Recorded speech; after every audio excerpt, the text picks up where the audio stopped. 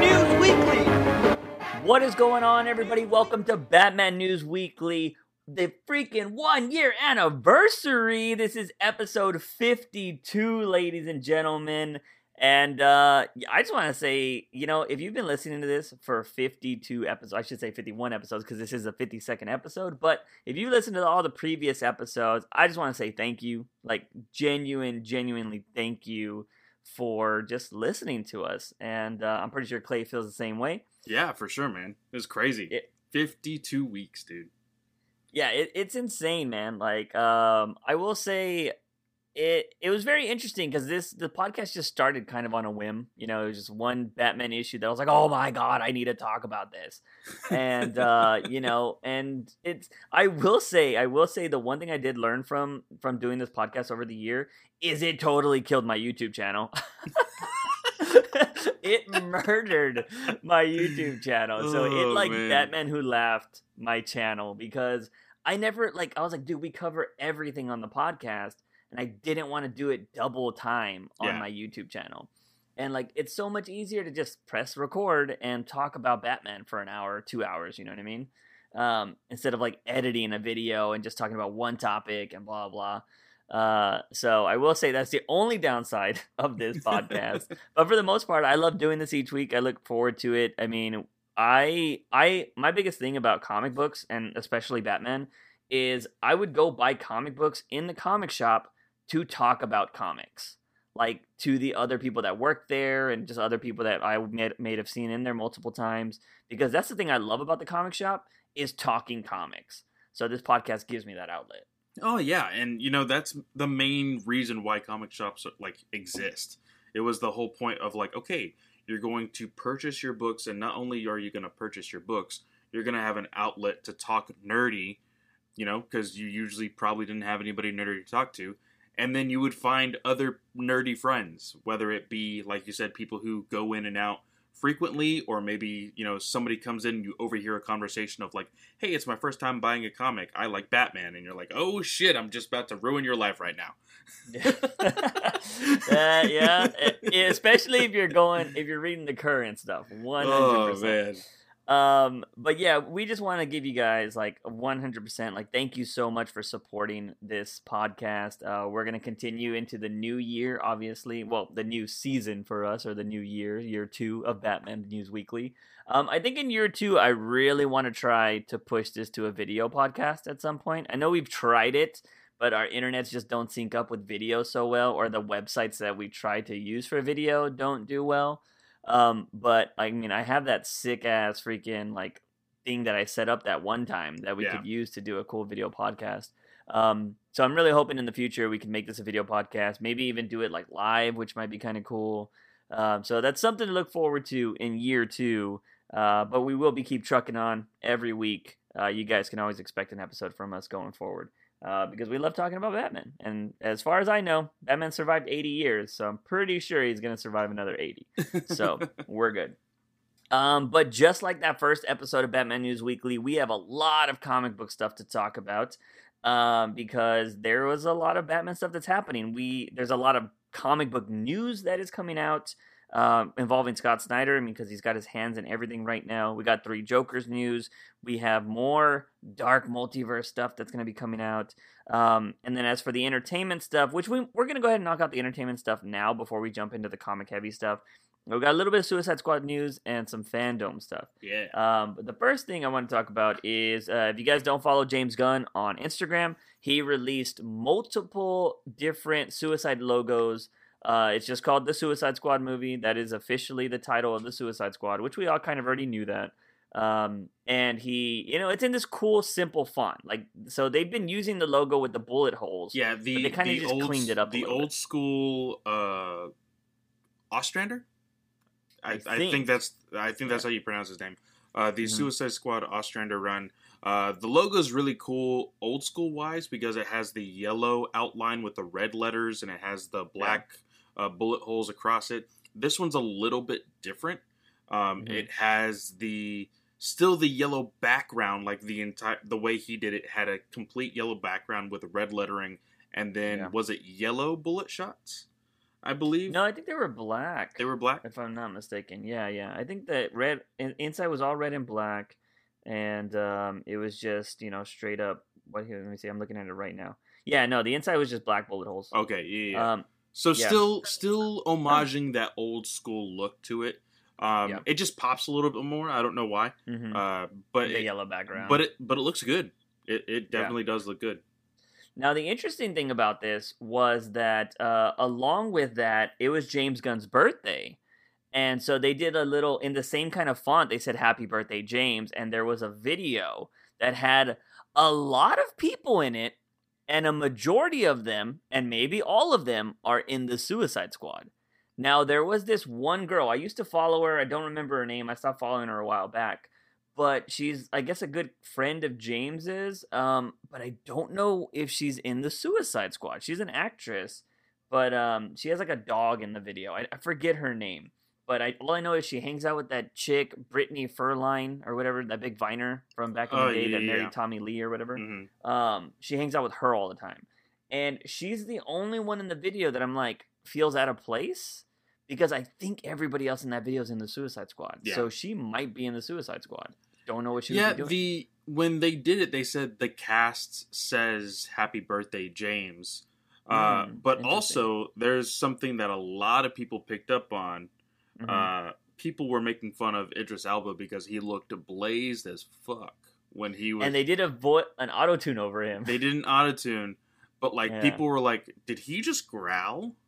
And it may have been the auto-tune, but a lot of people think he legitimately growled when he said it, and think that he is now going to be Bronze Tiger. It's a it's a stretch. It's a stretch, but maybe Bronze Tiger ever had a daughter though?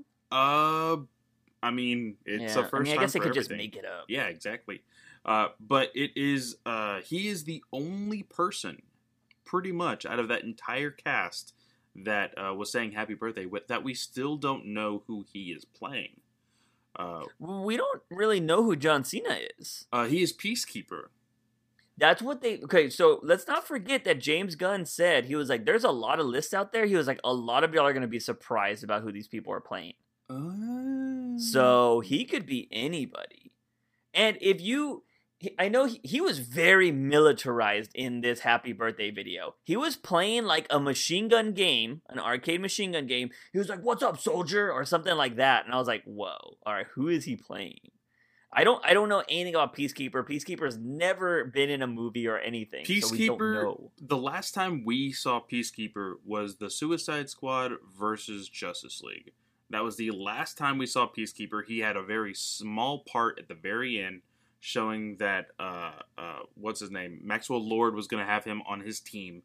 They didn't do anything with that, but that was the last time we physically saw him in comics. The last time I read anything from Peacekeeper was like 90s, so it's been a long time. I probably wouldn't know his like new origin or whatnot. So, but you're right. You're right. He it could be Peacekeeper for me. Peacekeeper always had two guns. And so because he looked like he was playing with both. So I was like, ooh, maybe he is Peacekeeper. That's going to be kind of cool. He could be. I mean, that arcade gun, he was holding two guns. Yeah.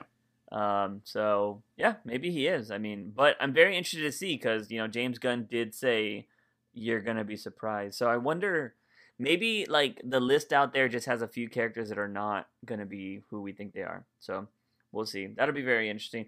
Oh, one thing I didn't write down that is actual news, and we talked about it on this podcast before, is Dave Bautista confirmed that he auditioned to be Bane in Matt Reeves' The Batman movie. Now, unfortunately, for those of you like we were hoping that he would land this role, he said he tried his hardest, and that's kind of all he said. But that means Bane is going to be in Matt Reeves' Batman movie. I would say maybe his series.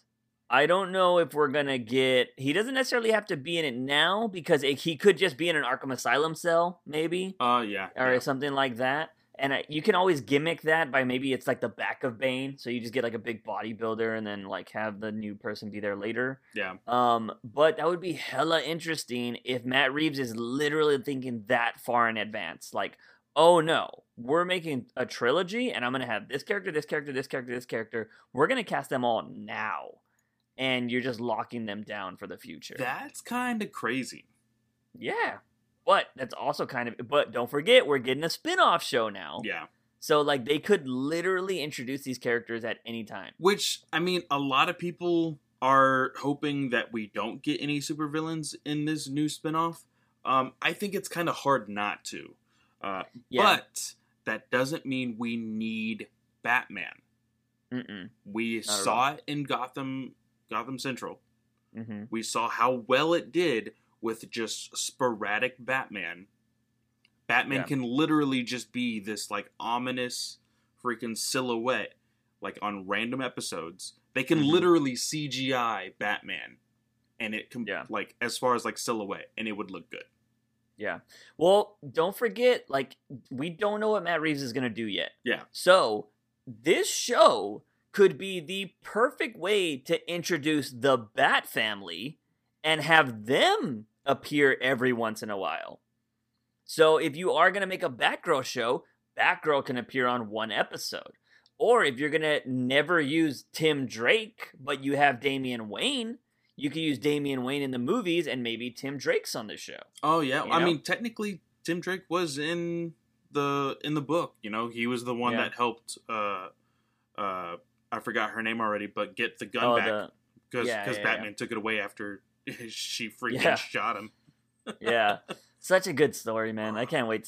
I'm so excited for the HBO Max series. But so those are some of the biggest things is, I totally jumped ahead. But going back to the Suicide Squad, James Gunn confirmed that his movie is not interrupted, ladies and gentlemen. So we're not going to need a James Gunn cut after his movie comes out. Or, we're not going to, I still want to see the David Ayer cut, though. Still putting that out there. Because it seems like something new comes out every day about his movie. Did you see the thing about the makeup artist saying that his movie was just completely different? Oh, yeah. Yeah, and so then he also confirmed that there is a series of women that Joker attempts to replace Harley with in the movie. Ooh. Yeah. Damn. They did say that there was enough Joker Harley footage to make its own movie. Yeah, he said that like you can randomly see in some like deleted scene footage or at least like screenshots that there is like a woman that is dressed like Harley, but it's so far away you can't tell if it's Margot or not, and it's not. And the whole thing is that like Joker, just like in the animated series, I'm pretty sure there's an episode where he replaces her. He replaces her, and she just doesn't cut it, Yeah. And he kind of did that same thing in Suicide Squad. Damn. So see, I'm really excited to see that. I hope it hits the light of day. Because one of the videos that I just watched right before we started recording for DC Fandom, it said like biggest event, biggest announcements. Yeah. So I am like, of course, we all know that they're gonna talk about the stuff that it's already on the slate. They're gonna talk about Flash. They're gonna talk about freaking Black Adam. They're gonna talk about so many different things. Zack Snyder said he's gonna talk about Justice League. I really, really need HBO Max and DC to be like, you know what? We're dropping the announcement of the Ayer cut right here. That would be awesome. I need that to happen.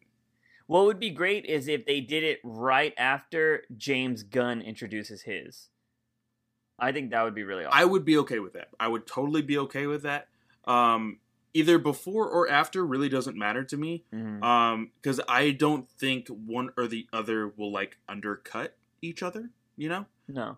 Just because it is clear that Gunn is going to be doing his own thing, but Gunn is a great director when it comes to these types of films.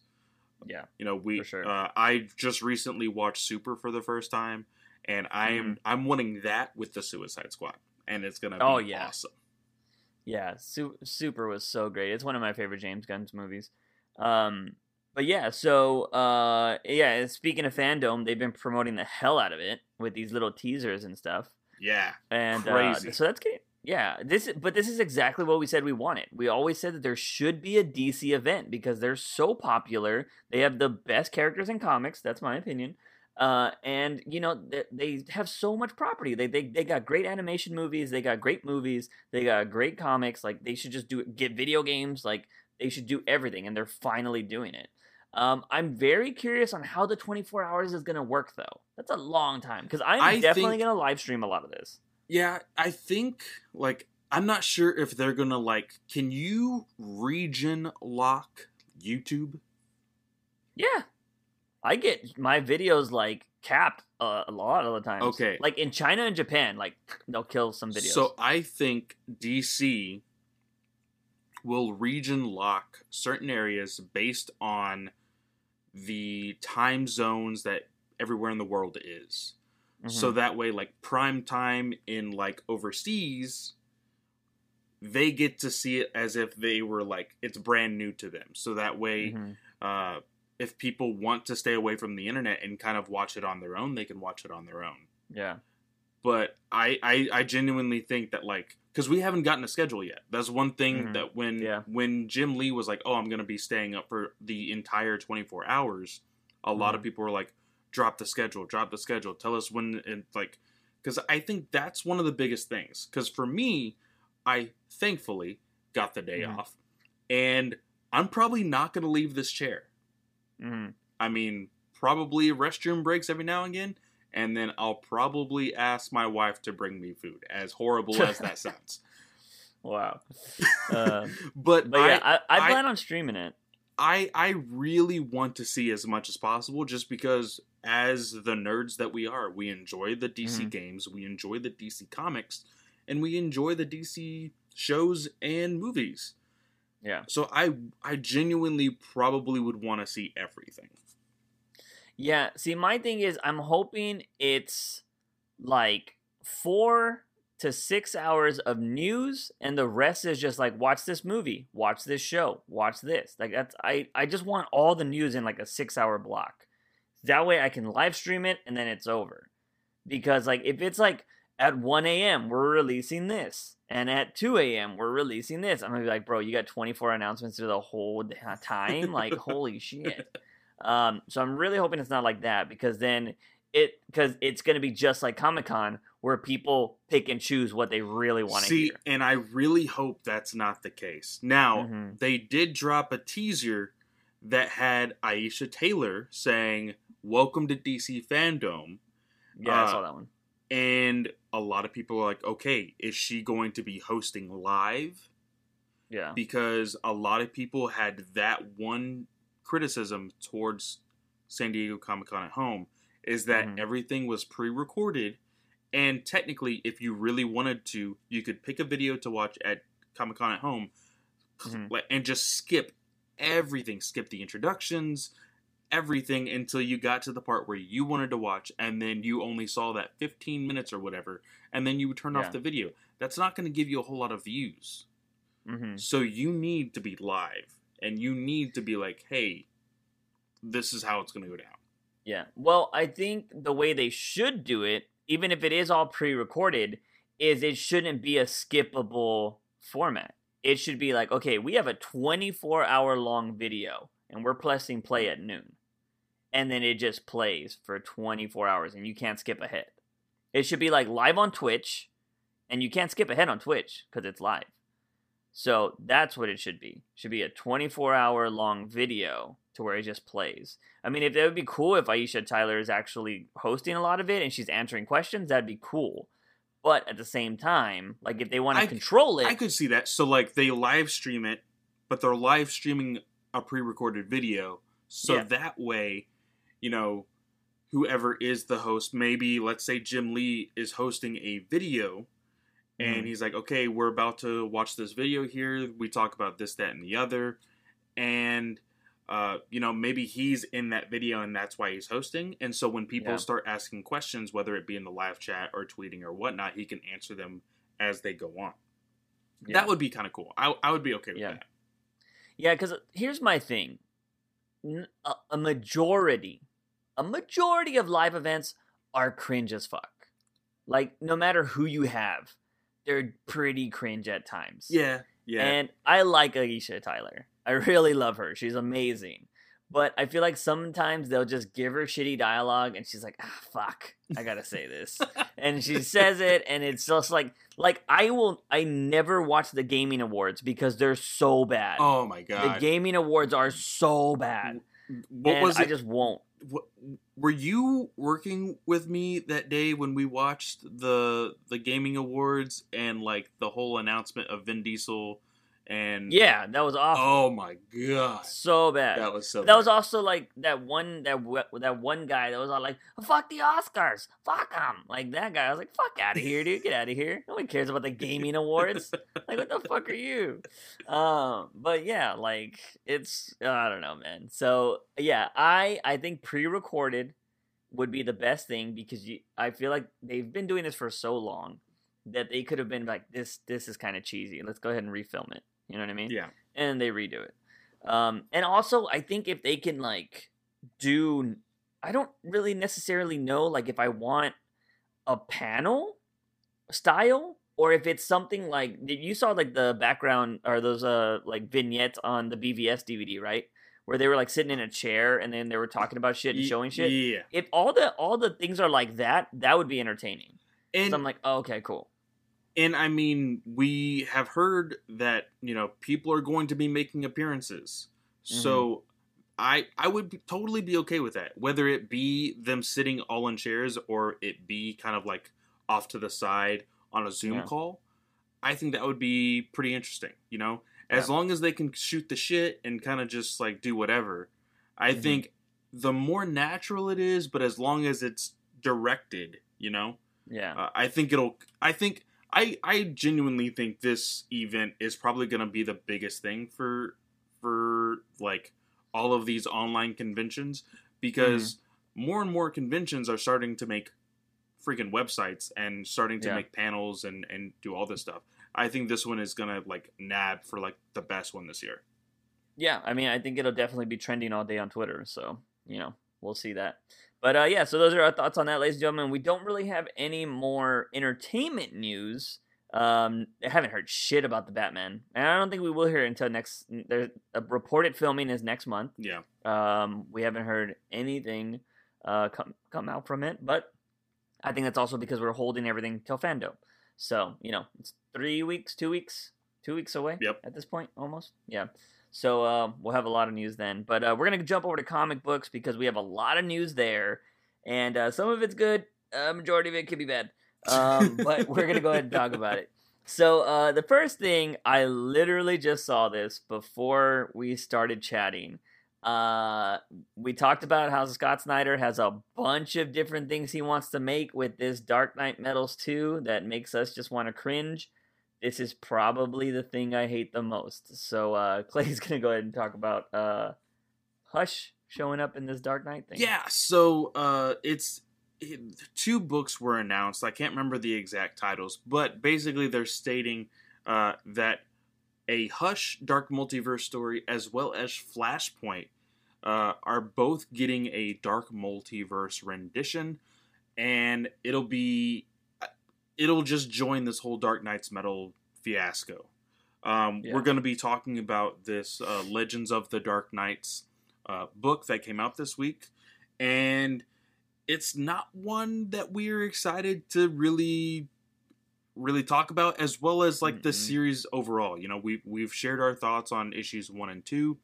The big thing for this is Hush is Juice's favorite Batman villain. Probably, not villain, book. The story by Jeff Loeb. Yeah, and for him to get this Dark Multiverse story, I feel like it probably could have done well because after a while, after Metal, there was like these random Tales of the Dark Multiverse, and like Blackest Night had one, and OMAC had one, and like they were just random. It was several years after, and it was random. Some of them were good, and I'm like, okay, this kind of comes out later on. It's just kind of keeping it relevant. Okay, if they would have made a Hush Dark Multiverse story like 4 years from now, I think that would have been okay. Yeah. But placing Hush in the midst of this just stretched out long story just to pick up sales, I think is a really bad move. Not only because the horrible character design, but it's bad. And the worst, really the bad. worst part is, I believe it's done by one of my favorite artists at DC right now, Dexter Story.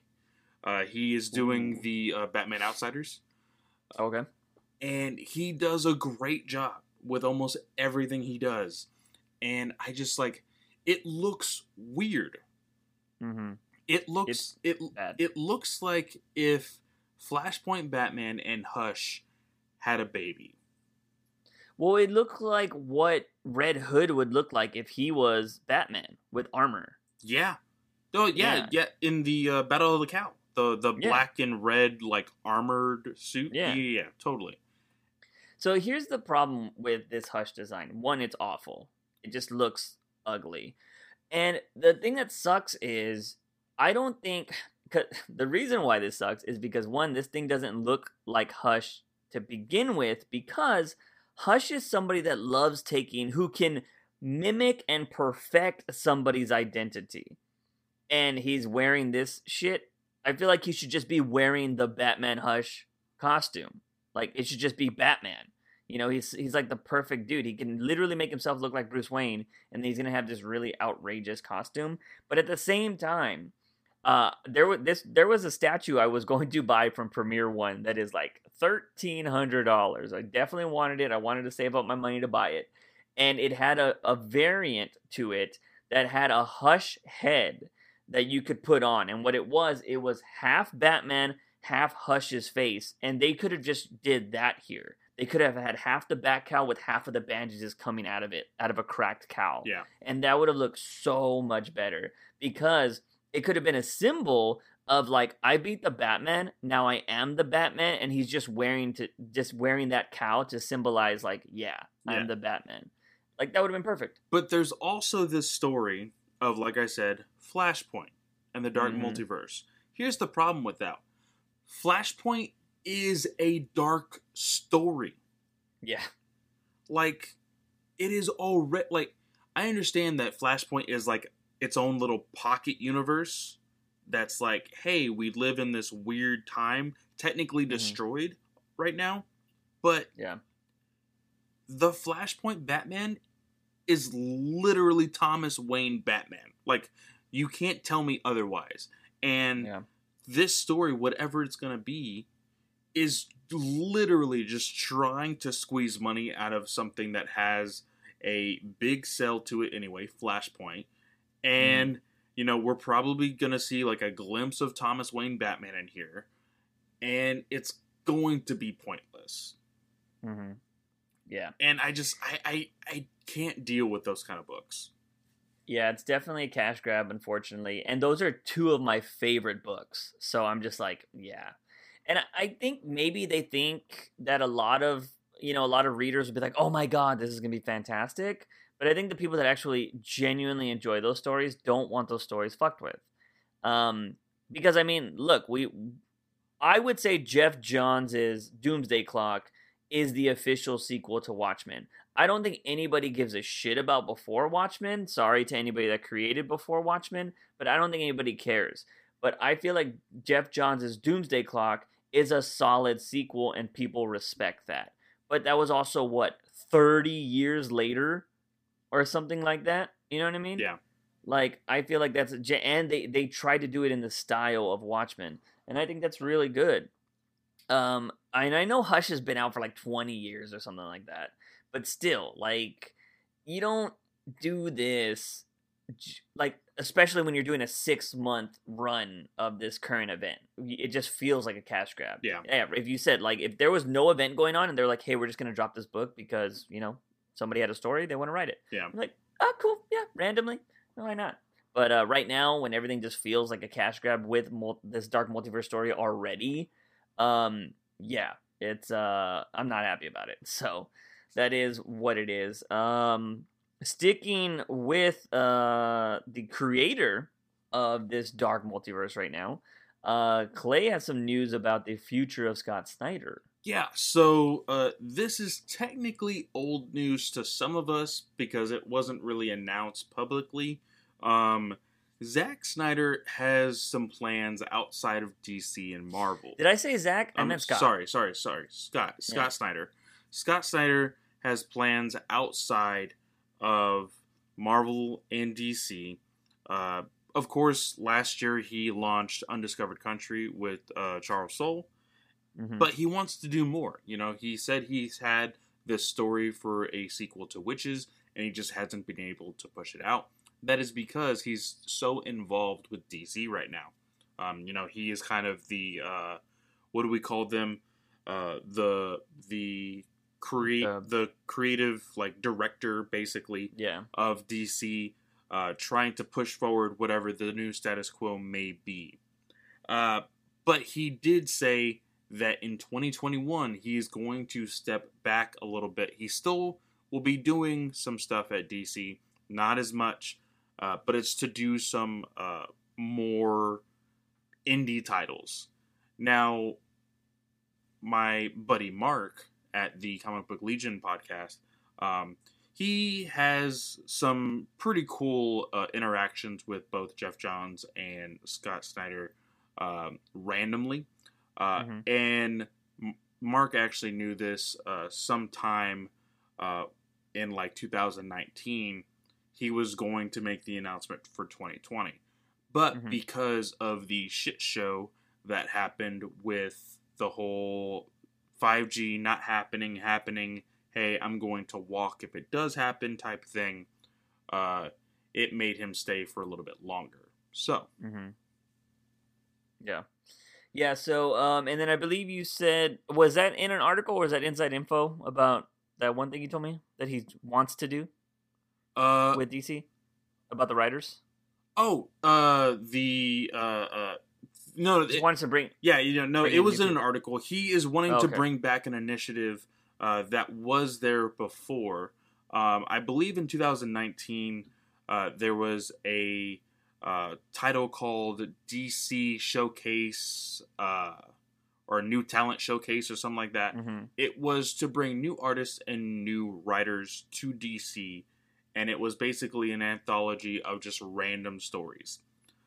He is wanting to bring that back. I think it's a very good idea because one of the biggest complaints that I think a lot of people get when it comes to these writers at DC is, okay, we're kind of tired of you being on this book and this book. Why don't you give it to somebody else? And we can't really think of anybody else because we're tired of everybody else as well.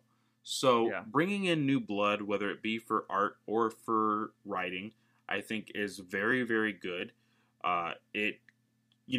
We can give those really good writers that are very well known a rest, and we'll eventually get tired of these new writers, and then that's when the big guns can come in and be like, hey, I got this bombastic story for you guys.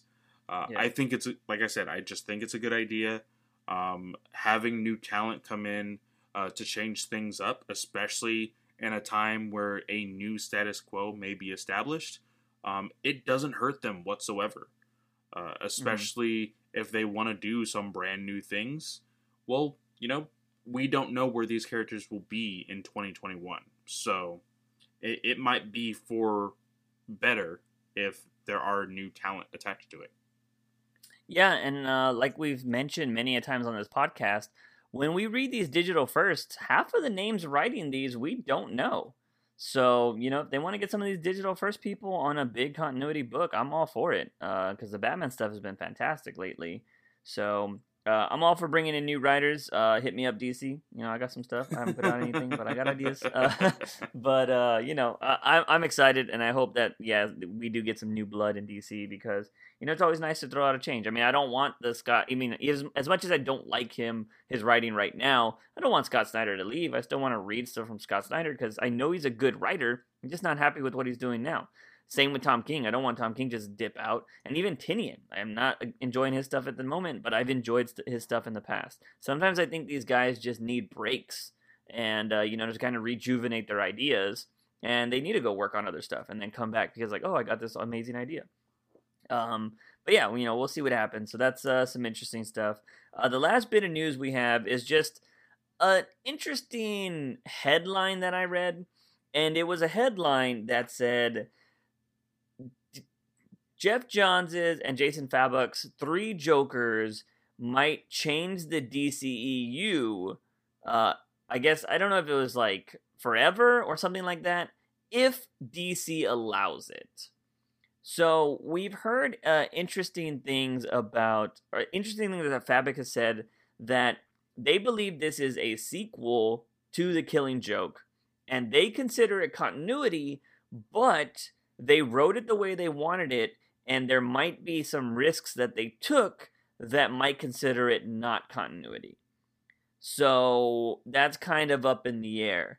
And Clay pointed out to me the other day that this is technically also a sequel to Darkseid War. Yes.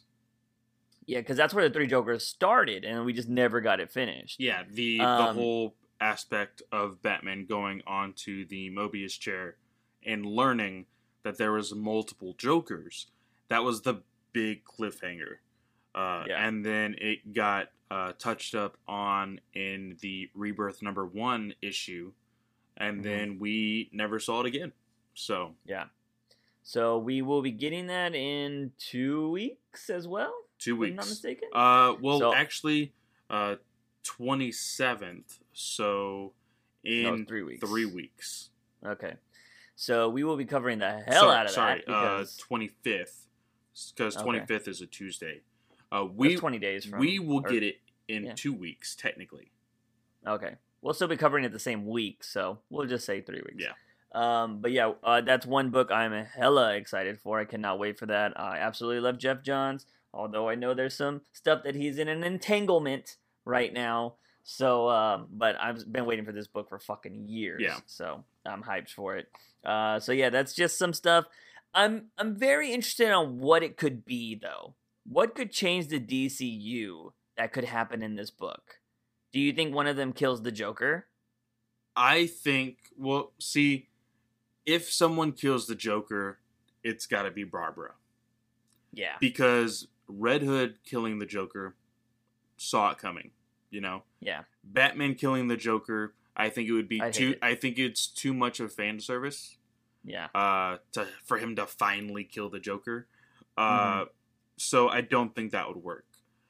Yeah. But Barbara killing would be something very, very interesting. Not so much as to be misogynistic about it and be like, oh, now she's the bad guy.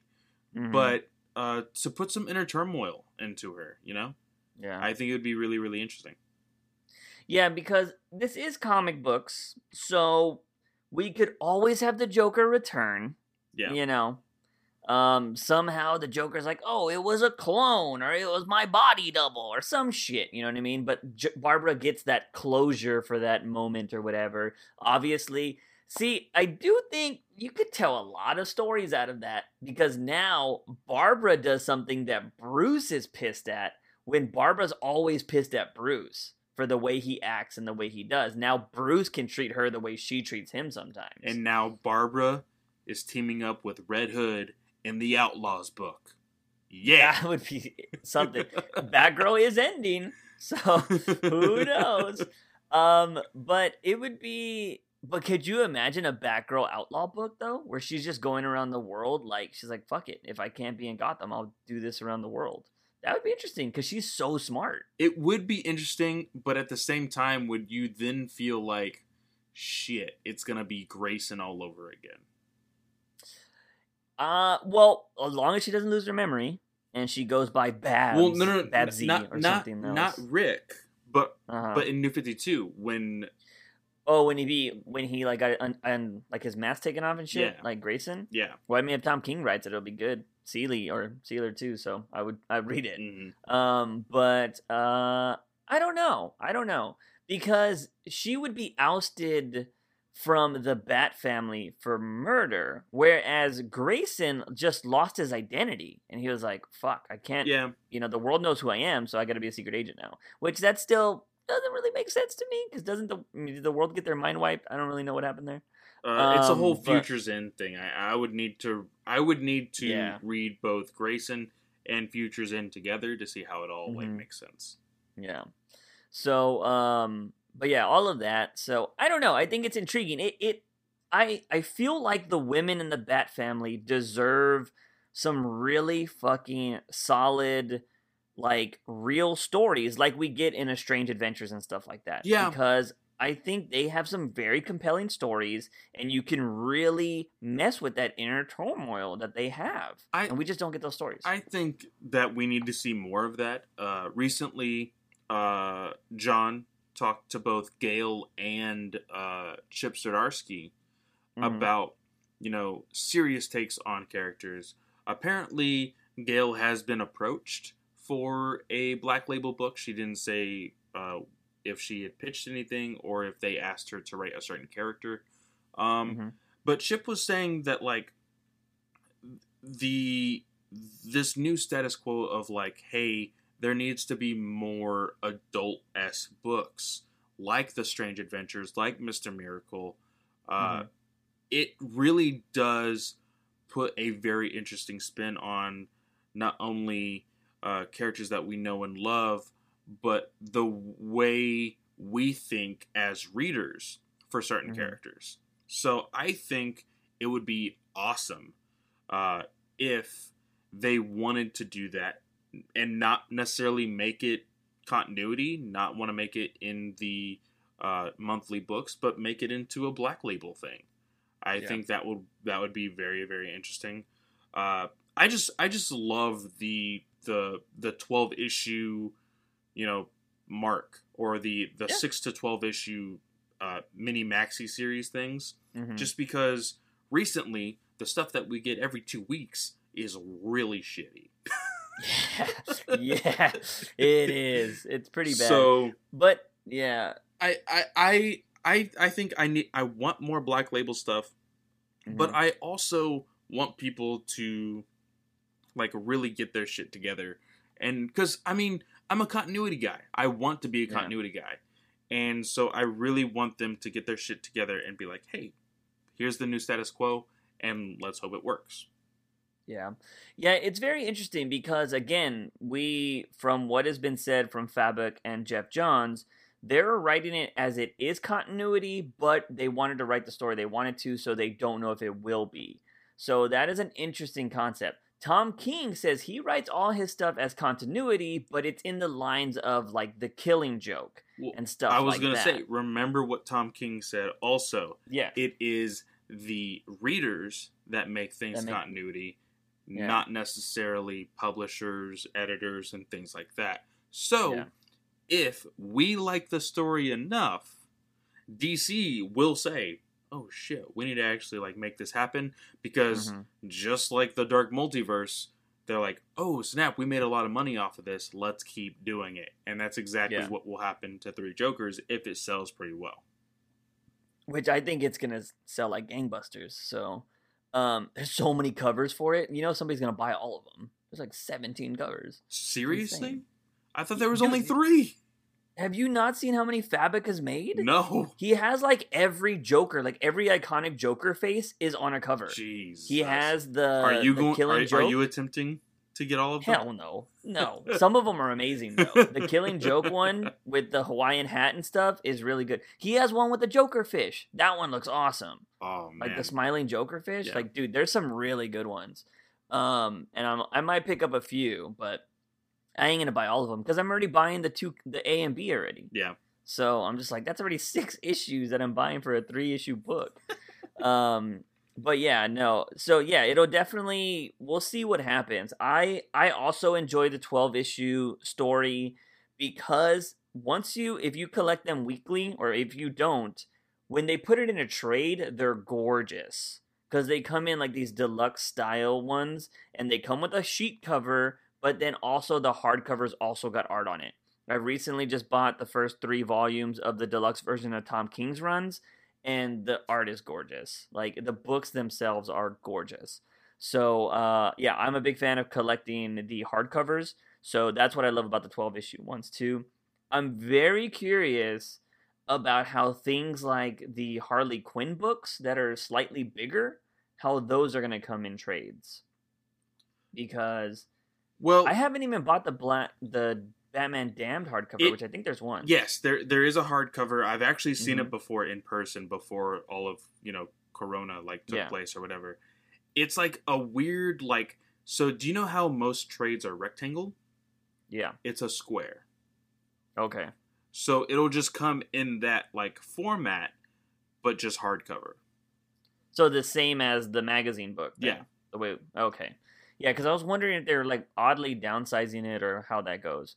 I surprisingly have not bought that one yet. Yeah, no, just imagine putting all three books, like stacking them together, Yeah. and then making the front of the first issue and the back Mhm. of the last issue into a hardcover. And there you go.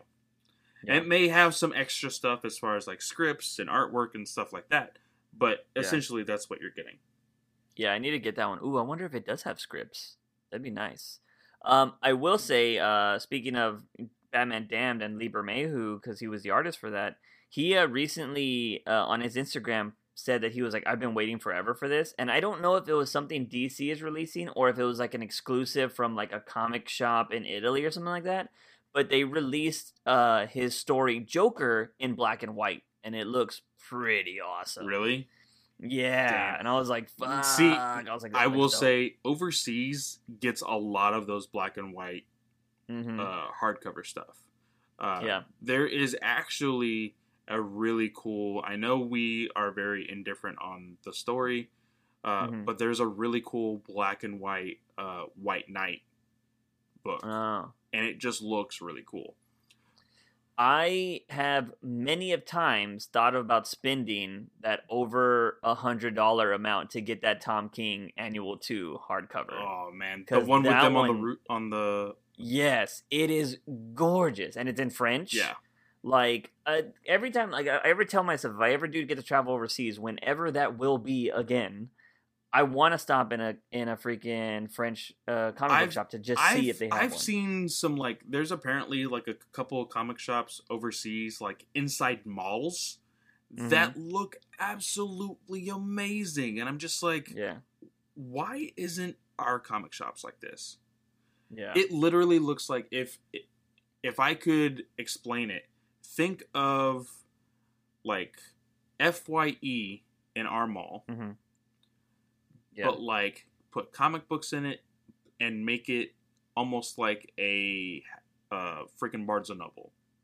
Yeah. So like Barnes and Noble and FYE put together, and then like put it in the mall. I think that's pretty cool. Yeah.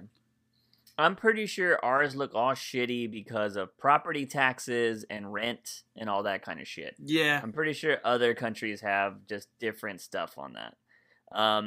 But it's crazy because the one you used to work at, the comic shop I go to all the time, I made a video in there one time, and people are blown away by the way that looks. Yeah. So, like, it's because, what the hell, I think it's massive. Which it is a pretty massive store when you really think about it. Quote unquote biggest comic shop in Texas per square footage. So Yeah, I mean, granted, half of it is just card tables. yeah, But, it beats the little room they used to have yeah, in the other's place. Yeah. Because that little room was like 2 tables, and I was like, what the fuck's going on over here? And a soda machine, I think. But anyways, that's our comic shop. But yeah, so that is the 3 Jokers news, and we will definitely be covering that the moment we get our hands on it, because that's going to be hella exciting. But now we're going to go ahead and jump over to let's knock out Strange Adventures now. There wasn't any Batman in it, but we've already been covering this for 2 issues. Batman's going to be in the next issue, so we're just going to keep covering this. We'll do some quick thoughts on it. What were your thoughts on Strange Adventures number 3? Mr. Terrific is a badass. Yeah. I showed you today, or Mhm. was it today or was it yesterday? Yeah, either or. don't remember. That Tom King, Mr. Ards, and Doc Shaner are all in this book in Oh, yeah. in like 2 to 3 pages. But this is very much a a Mr. Terrific issue. Now, there is a very important conversation between Strange and Superman that takes place on the moon. This is in the past, of course. We see that Strange pretty much led the Pikes to war. And then as soon as they went under fire, the Zeta Beam took him back to Earth. And he's trying to find a way to get back onto that planet to help the Pikes. And he's like, Superman, you need to take me over there. The Zeta Beam won't be back for another week. You can get me there much faster. And Superman's like, yeah, no, and I'll tell you why.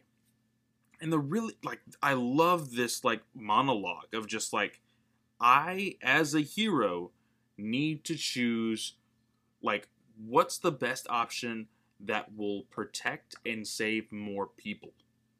We, as heroes of Earth, need to be thinking of Earth first. And so I'm going to tell you no. I'm not going to take you there. I know you're a good hero. You're a good person. You will find a way. And, well, that's not really how it works out. Yeah. Yeah, not at all. I will say about that conversation that you just talked about with Superman, they have the most American Superman you could ever think of on this page of him on the moon. Which really, like, it really sucks just because of, like, what's going on, like, realistically. And, like, the whole, like, propaganda thing. But that's what Tom King is doing. Like, he's doing it on purpose. And I know he's doing it on purpose. And I'm like, God, like, because, like, there is this huge, like, you probably see this, but not as much. There's this huge debate on whether Superman is an immigrant or not. Whatever your idea is. What is your take on it? My take on it is that he is, because he is not from Earth. And I would agree with that. So people are like, oh, well, he's not an immigrant because he didn't cross any borders. I'm like, he went through space. That's the stupidest thing I've ever heard. He probably crossed all of them. That's what I'm saying. I'm like, you do know a border, like, there is such thing as, like crossing a border via plane. Like, that's a thing. Superman literally fell to Earth.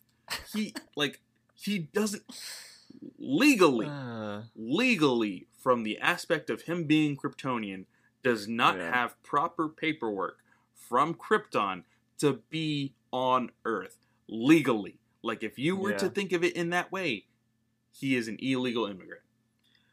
There is a huge debate that always, just like the whole debate on whether Batman should kill or not, the same debate for Superman being an immigrant happens almost monthly.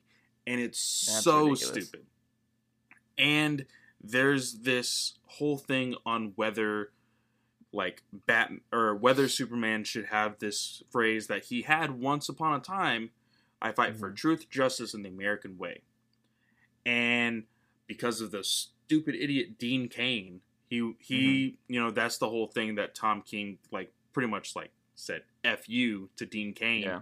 And Dean Cain said, in today's society, Superman is not allowed to be an American hero. And I know we're getting political here, but because of the story. But the politics of that is based on the Constitution, the American way, not this new misogynistic, like, freaking KKK reasoning of what American rights are. So, yes, Superman can still say that, but that doesn't mean he doesn't fight for people around the world. Like, people are so boxed into their own thoughts, and it's stupid. But I really love how Tom King is throwing this in our faces in this story, because we now know, and it really hit harder on this issue, that this book is based off the Mueller reports. Yeah. Especially with Mr. Terrific going on to Ron asking for their files on this war and wanting to get the Pikes notes on the war. And they're like, hey, we unfortunately could not decipher them because they're in Pike's language, and we do not have anybody who knows that language. And then he's like, oh, don't worry, I learned that language on the way here. And I'm like, yeah, what? He's a badass. And the guy's like, no, you don't understand. Nobody knows that language. Like, it's impossible. Yeah. And then Mr. Terrific literally talks in the language, and he's like, yeah, that means give me the freaking notes. Yeah. And then that government of Ron turns on Mr. Terrific after specifically stating that they would do anything to help him be comfortable, to help him move along this investigation. They completely flipped on him, and I'm like, this is really on the nose, but it's really interesting. Yeah. It's great. I think it's fantastic. Now, I told Clay this. I was like, man, the optics of a black man having a bunch of guns pulled on him right now is insane because of what's happening. Just him waking up Yeah. to all these people pointing guns at him. I was like, oh no. Yeah. This could have went bad really fast. Although we know Tom King, like, he likes to make up these dramatic situations. But you also, if you know anything about Mr. Terrific, he has the spheres. So is there a technical term for them? I always forget. T-spheres. Yeah, T-spheres. And of course, they just knock the fuck out of everybody. Yeah. And so it's just this badass thing where he just opens his arms and they just fucking take out the whole people. And I thought that was just awesome. And then, like, he just goes straight up gangster the rest of this. Yeah, when he, issue. like, backhands the dude. Yeah. And I like how he just gets dressed after he just knocked out all of these fucking people. Let me go put on my jacket.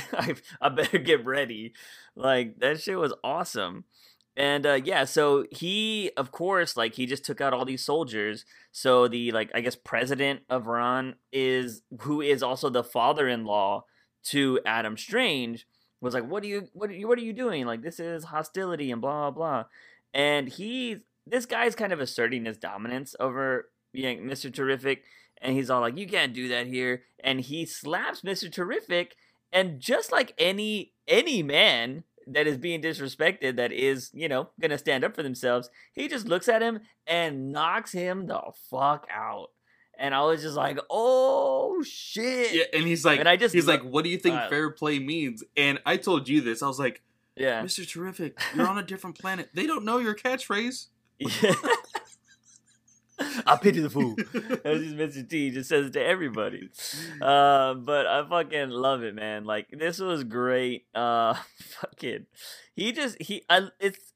is also like a bunch of 3 panels again. If you guys have not paid attention to this book, Tom King's been doing every page in almost 3 panels. So you get a lot of art on this. And the freaking panel where he's just slapping him, it's just like so forceful. And it's a backhand too. So he's getting backhanded, and this guy's like, you just see slap. His glasses break, and like just the visual, because of like the lighting and everything else, just makes it look that much like forceful. And you're like, holy crap, what is he getting himself into? But like the biggest thing is the ending, because Mr. Terrific is clear he's not welcome on Ryan anymore, so he goes back home, and lo and behold, like, freaking, what's her name? I can't remember her name. Mrs. Strange. Mrs. Strange. Is in... Alana? Yeah, is in his house. Yeah. And at this point, I'm like, she is in contact with everyone. Mm-hmm. And this, like, I really, really, like, spoilers for our conversation when we talked about Identity Crisis. I am getting huge Identity Crisis vibes. That would be interesting. Like, she is this, like, actually, like, conniving psychopath.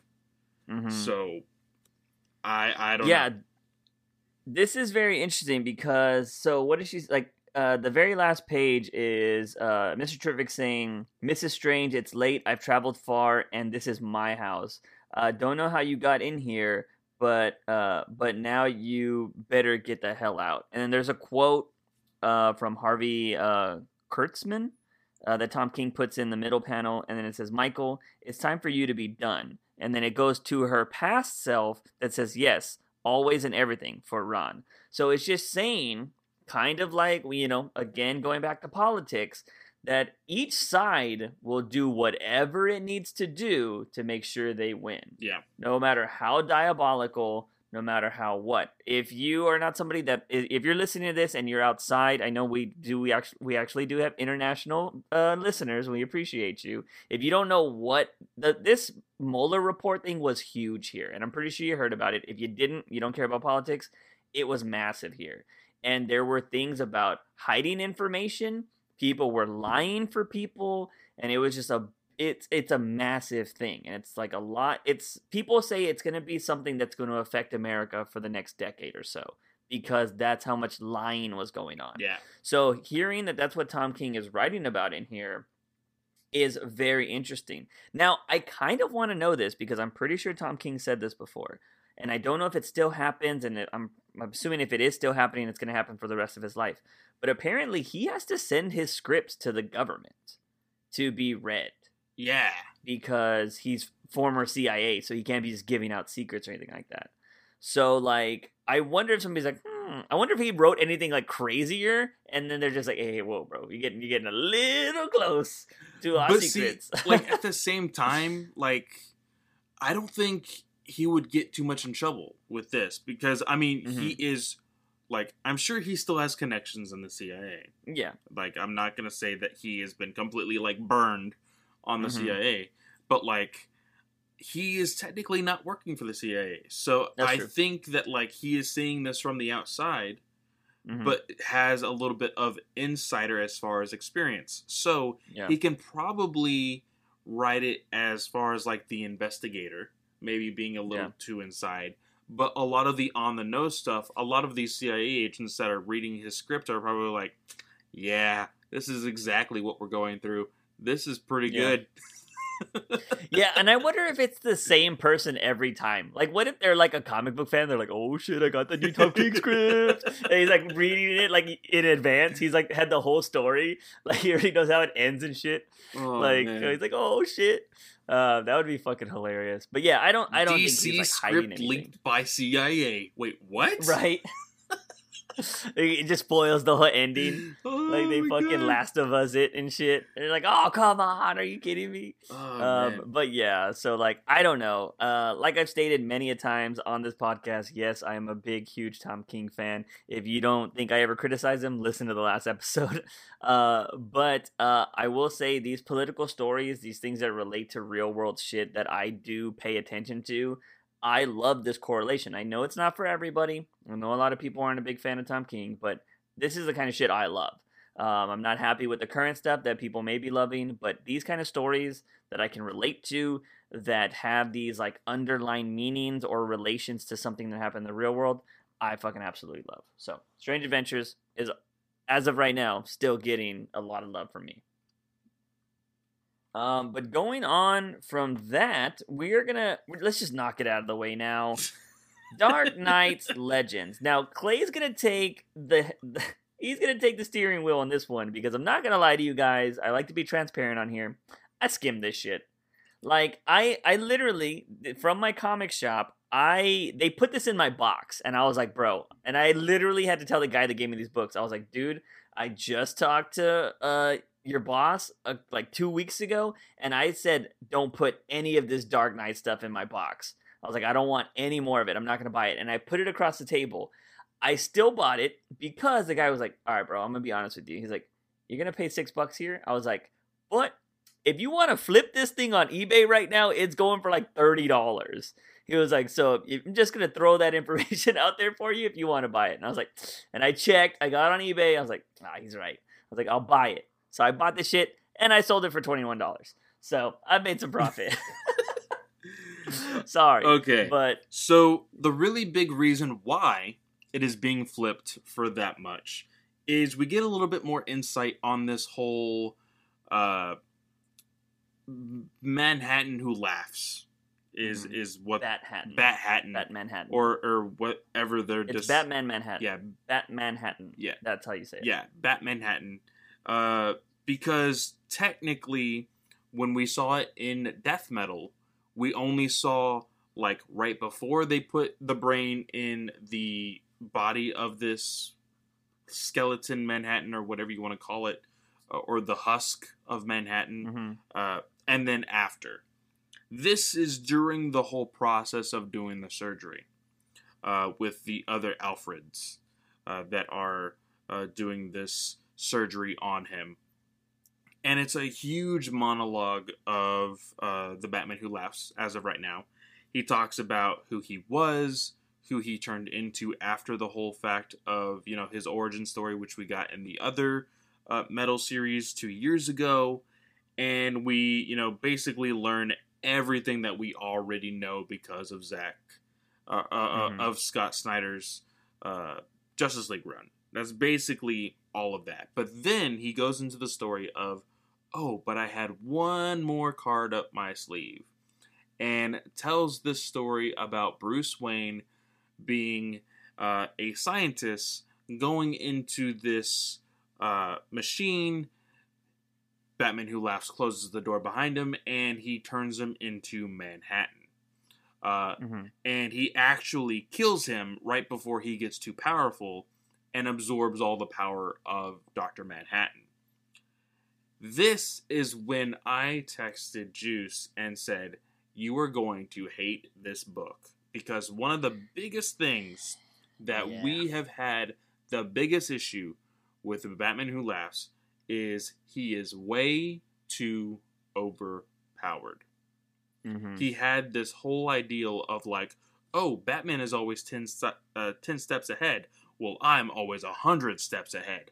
Now, literally, he is an infinite number of steps ahead. Literally. Because if anybody knows Dr. Manhattan, he has the power to see an unlimited amount of futures. He can see the present, future, and past all at the exact same time. So he talks about this, and he talks about how he saw the multiverse, and he saw a whole new range of Batman. And if you look, you see a Ra's al Ghul Batman, you see a Lex Luthor Batman, you see a Court of Owls Batman, you see Bane Batman, a Bane Freeze Batman. You also see the who is the primal Batman from like the when he was going through time, the caveman. Yeah, I forget what it was called, but yeah, there's like somewhat of a Batman like that in the in the Bruce Wayne travel story. And you see a whole mess of Batman basically, and you know he's then talking about how he is going to basically, excuse me, he's basically planning to double cross Perpetua and become the father, mother, the god of the multiverse, basically. That's the first story. That's how we start this. This is how we start this book off. And I'm just like, fuck this book. So I want to go back to one. I don't like Scott Snyder. Again, I mentioned it earlier on this podcast. I feel like Jeff Johns' Doomsday Clock was a good successor to Watchmen. I feel like Scott Snyder saw that and he was like, I want to play in that sandbox. And he's just destroying everything. And he's like, I'm going to do this and I'm going to do that. And I want to use Manhattan. And it's just like, DC was like, cool.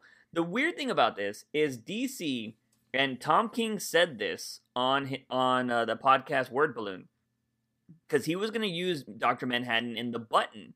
And DC was like, look, we can't let everybody use Manhattan because then he's going to get oversaturated and nobody's going to give a shit.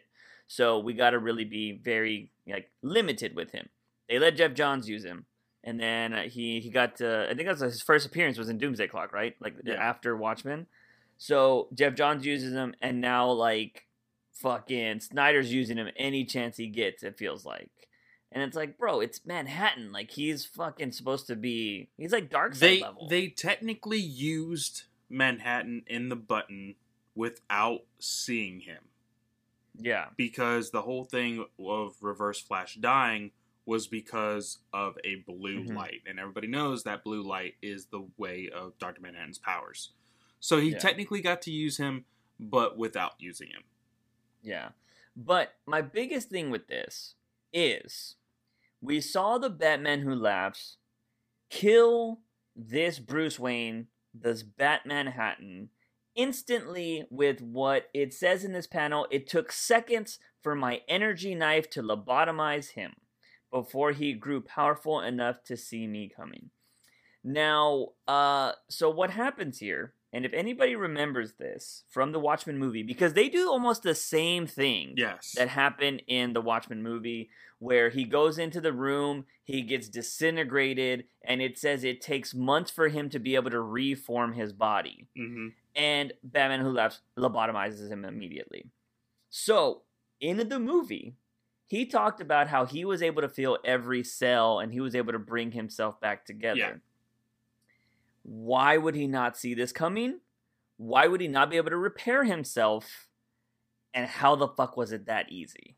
You know what I mean? This knife doesn't even look special. It's not even glowing. This is just like a butter knife. It's just a stupid MacGuffin that he's like, oh, I don't need to make it make sense. I just need to show it. And that is bullshit. Yeah. And it's so stupid because in this panel, he's like turning back to human, and then he kills him, and then he's all blue again. And I'm like, I don't know. So this is like why I don't like Snyder having just Manhattan, because I feel like he's like, oh, well, everybody else got to play with them. I want to play with them. The really big thing was that like the Watchmen was never supposed to be a part of the DC universe. The worlds were only supposed to collide, which they did in Doomsday Clock, and then everything got turned back to normal with just a better outcome on the Watchmen side of things. Yeah. This is probably the reason why they didn't want the Watchmen to be dealt with in the DC universe. Yeah. Yeah. So, that's where we started. I will say I did read this next issue that is about the Robin King, which, just to, TLDR, I don't know what that means, but people use it when they want to give, quick synopsises of things. Bruce Wayne as basically the Joker, pretty much, as a Joker-style kid. Yeah. Yeah, as a child. He murders workers that work for his family. He kills cats. Stuff like that, which is apparently very, if you have a kid that kills animals, apparently that's very, like, psycho. They're probably going to be a murderer when they grow up. So, sorry, any parents that have that happening. But that's just something that they showcase in here. And then we see that little Bruce, kills basically Joe Chill in the alleyway that the night that his parents are supposed to die. He kills Joe Chill. His parents are like, what the fuck? And then he takes the gun from Joe Chill and kills his parents. Yeah. And then he makes it seem like, oh, he was the victim when the cops come and everything like that. Yeah. And I'm just like, pretty sadistic. And I'm on board with it and everything like that. And then it shows that Bruce is looking up his parents' assets that are all about to be his. And, freaking Alfred's just like, this kid is crazy. And Gordon comes over because somebody sent him some shit. Anonymously. Low key. There you go. And it was obviously Alfred. And Gordon's there. He's like, oh, yeah, like, we're here. Gets a freaking arrow through the throat. From a crossbow, yeah. Yeah, from freaking Bruce. And he's all like, well, that's in the throat. He ain't coming back from that. And Alfred's just like, motherfucker. And he's like, runs away. And Alfred's ready to fight. He's like, all right, this is going to go down. And Bruce comes out of the window, which I will say this is kind of cool because it's in the study. He breaks through the window like the Bat did when Bruce became Batman. So I'll give them that. I like that homage there. I think that's pretty cool. What I don't understand is he's a Robin, and he's not Batman. Yeah. How and where did that come from? That's the one thing that makes that kind of threw me off in this whole story. I mean, the ending is basically he jumps through the window and then he kills Alfred. And then he's just like, all right, cool, I'm the Robin King. And you're like, wait, what? Yeah. So that story was written by Tomasi. But it was, I mean, if Tomasi can write this story, what the fuck is he doing in Detective? I think he's being controlled. I think he's being forced to write what... I think they were like, hey, you need to end here, so we don't give a fuck about what you're doing over here. Yeah. Like, because the Arkham Knight was great. I thought that arc was awesome. Yeah. Everything after that, So I think they just told him, like, you're going to end here. I just remembered that right after the Arkham Knight story, there was a Mr. Freeze story, and then we're about to talk about Mr. Freeze in the Batman book right now. It's gonna be great. Yeah. Oh, God. So, like, oh man, I don't know. But which technically he's still on ice right now. Yeah, he should be technically. But you know, the next story is literally 2 pages, which is this whole like B-Rex thing. It really didn't have to be in this book. No. It was just 2 pages. It was a monologue of, hey, look, there is a Batman consciousness inside of a T-Rex, basically. Yeah. But the big one that we kind of laughed at before we started recording here was this whole idea of this older Bruce Wayne. And when I saw it, I was like, oh, that's an old Bruce Wayne. That must mean that's Terry. No, it's Damian. This is a story of Damian becoming Batman, while Bruce kind of just is retired. But Damian can't handle it, and so Bruce tells him this story about how there was once this ritual that was held in Gotham, and it protected the city. And he's like, okay, well, that sounds a little weird. Who should we sacrifice? And Bruce kind of gives him this look, and he's like, oh, okay, I understand. Bruce kills Damian, uses his blood for this ritual, goes into this, like, satanic little emblem, and literally becomes the soul of Gotham. Yeah. And that's the end of the story. Yeah, he talks about how to protect his city, he needs to basically become the city. He becomes a city and destroys it. Yeah. So, pretty counterproductive, but, yeah, it was pretty dumb. And as I was reading this, I was like, okay, the pages are really, like, starting to, like, dwindle down. I only have, like, a few pages left. And the Batmobeast, the whole Batmobile thing, was only 2 pages long. I was like, how in the world is there any story after this? Which, the Batmobeast, Bruce Wayne made a whole bunch of huge robotic technological inventions that all had his consciousness in them, and the Batmobeast was the only one that survived. Is basically that story.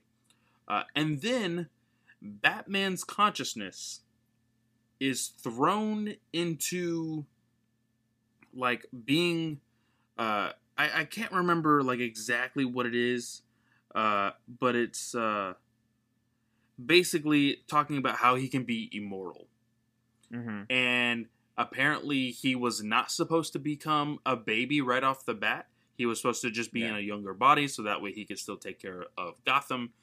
But he comes out as a baby with a head that's way too big for his body. They actually make fun of this by, like, the baby actually falling down the stairs. It's actually kind of, like, very disturbing. You're like, oh, snap, that baby is probably dead now.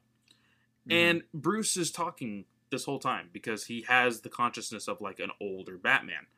And Yeah. he's saying, okay, let's see what I have to work with. Small arms, small legs, head heavier than body, blah, blah, blah. And he's like, okay, well, there's one thing that I have that's my ultimate weapon. And then he cries, and that's the end. Yeah. You want to know the I worst don't part? understand this book. Yeah. You want to know what the worst part of this story is? What? This was drawn by Joelle Jones. Oof. That's a waste of an artist. Oof. Such a waste. She should have drawn the first story. And that would have been amazing. I would have been okay with that. Yeah. But like we barely get Joelle Jones in DC nowadays. And you're gonna fucking waste it on a big-headed baby story? Like, come on, man. Like, you could have at least gave her something. I understand that Marvel does it too. Mm-hmm. The big thing for these companies is, what is the next big thing? And let's drive it into the ground until it's dead, and then bring up the next big thing.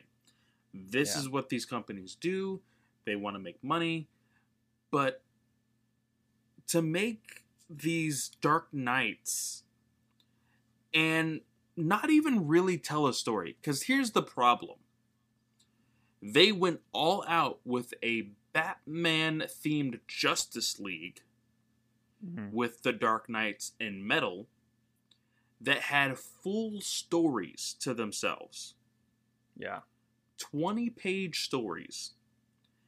Each one of fleshed out stories. Every single person other than the Batmanhattan and the Robin King all had 2-page stories. Yeah. Yeah. I can't get anything from these characters. I can't say. See, and this is the one thing that I hate about these like freaking people who say that no matter what happens in the book, they absolutely love Snyder, and Snyder could literally write a letter as dialogue and they would love it. Yeah. People, I bet you anything, if I look hard enough, people will say that this story with the baby is the best thing that DC has ever written. Because there's people like that. Yeah, literally in Marvel, a couple months ago, there was a Thor issue where Thor was saving species on different planets.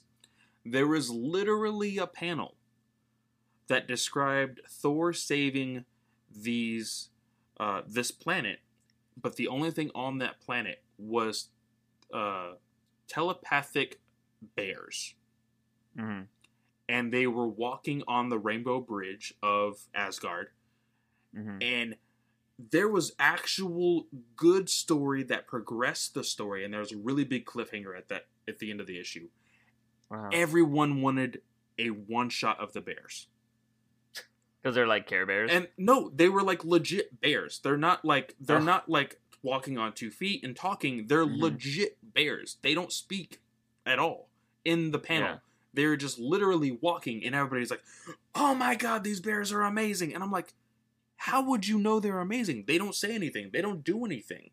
They're literally walking, and you think it's the best thing since sliced bread?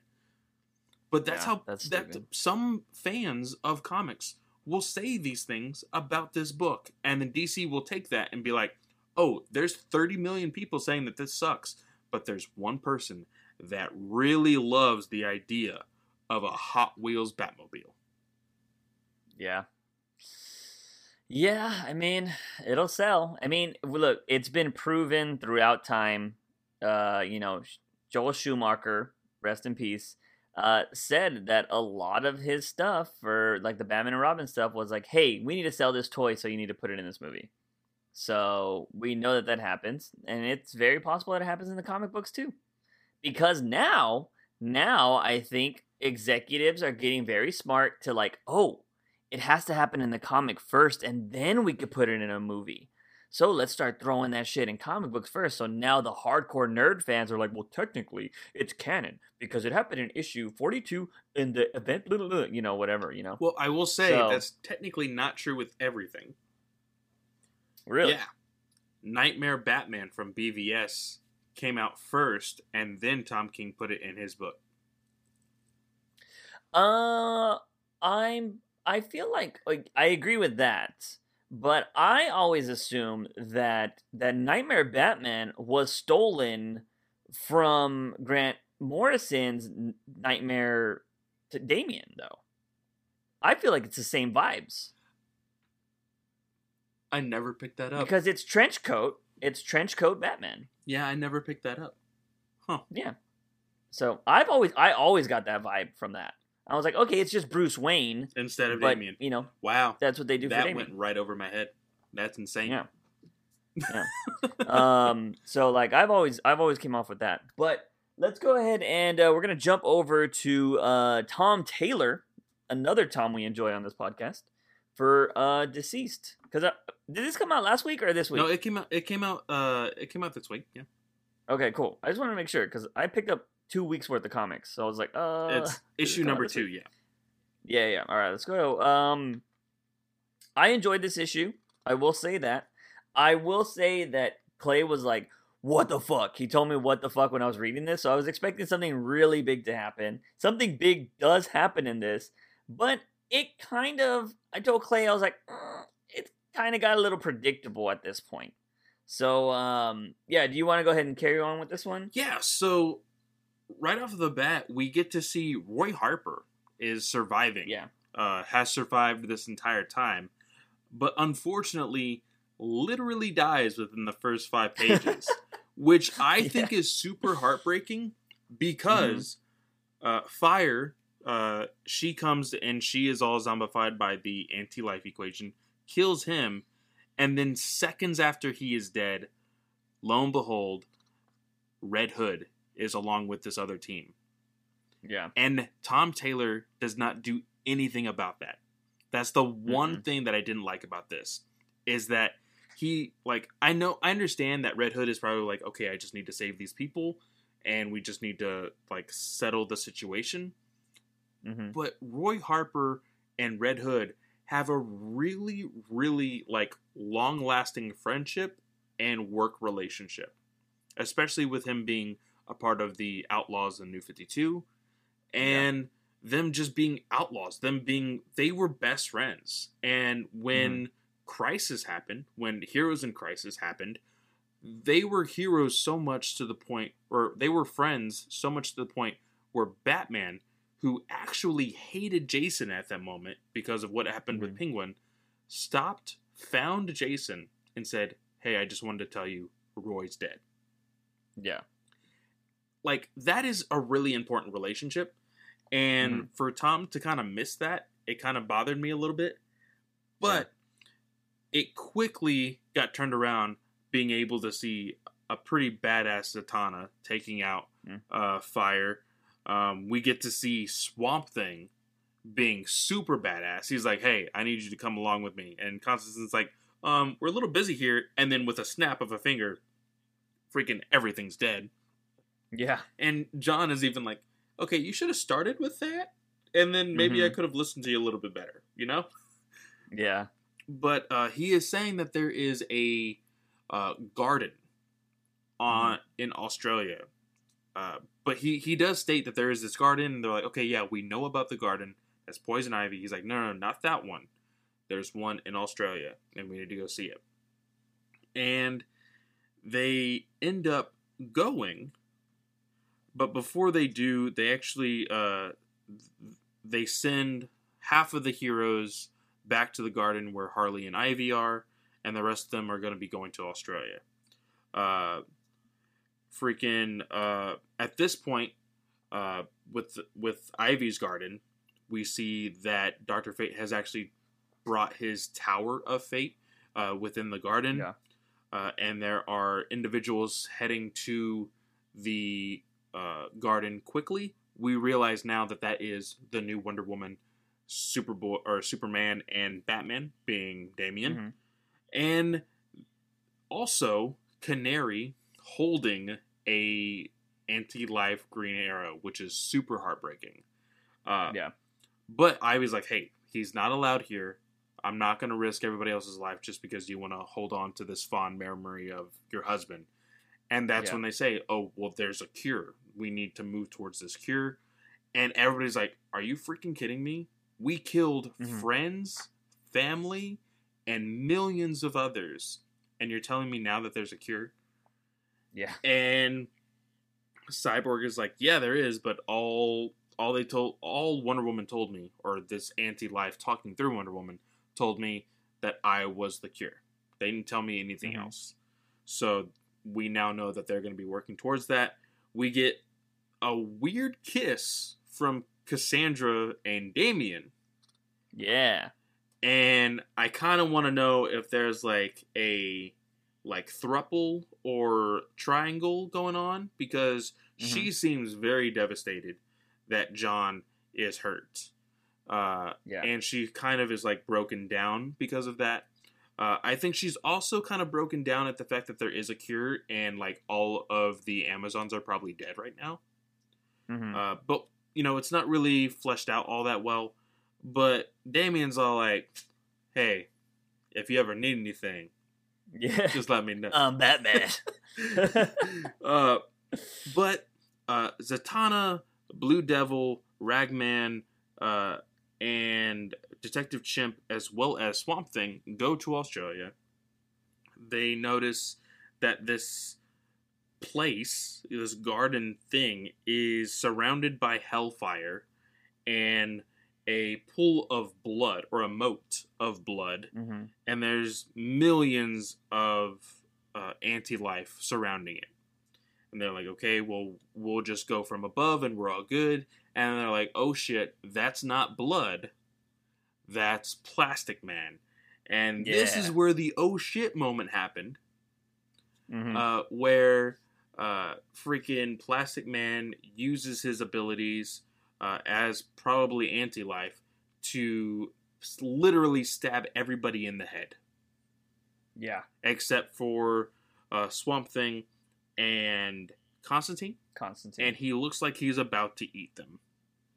And that's where everything ends. But the one thing that I did notice is at the very end, when it says next, a great evil, we see 3 silhouettes that are probably in that building watching everything happen.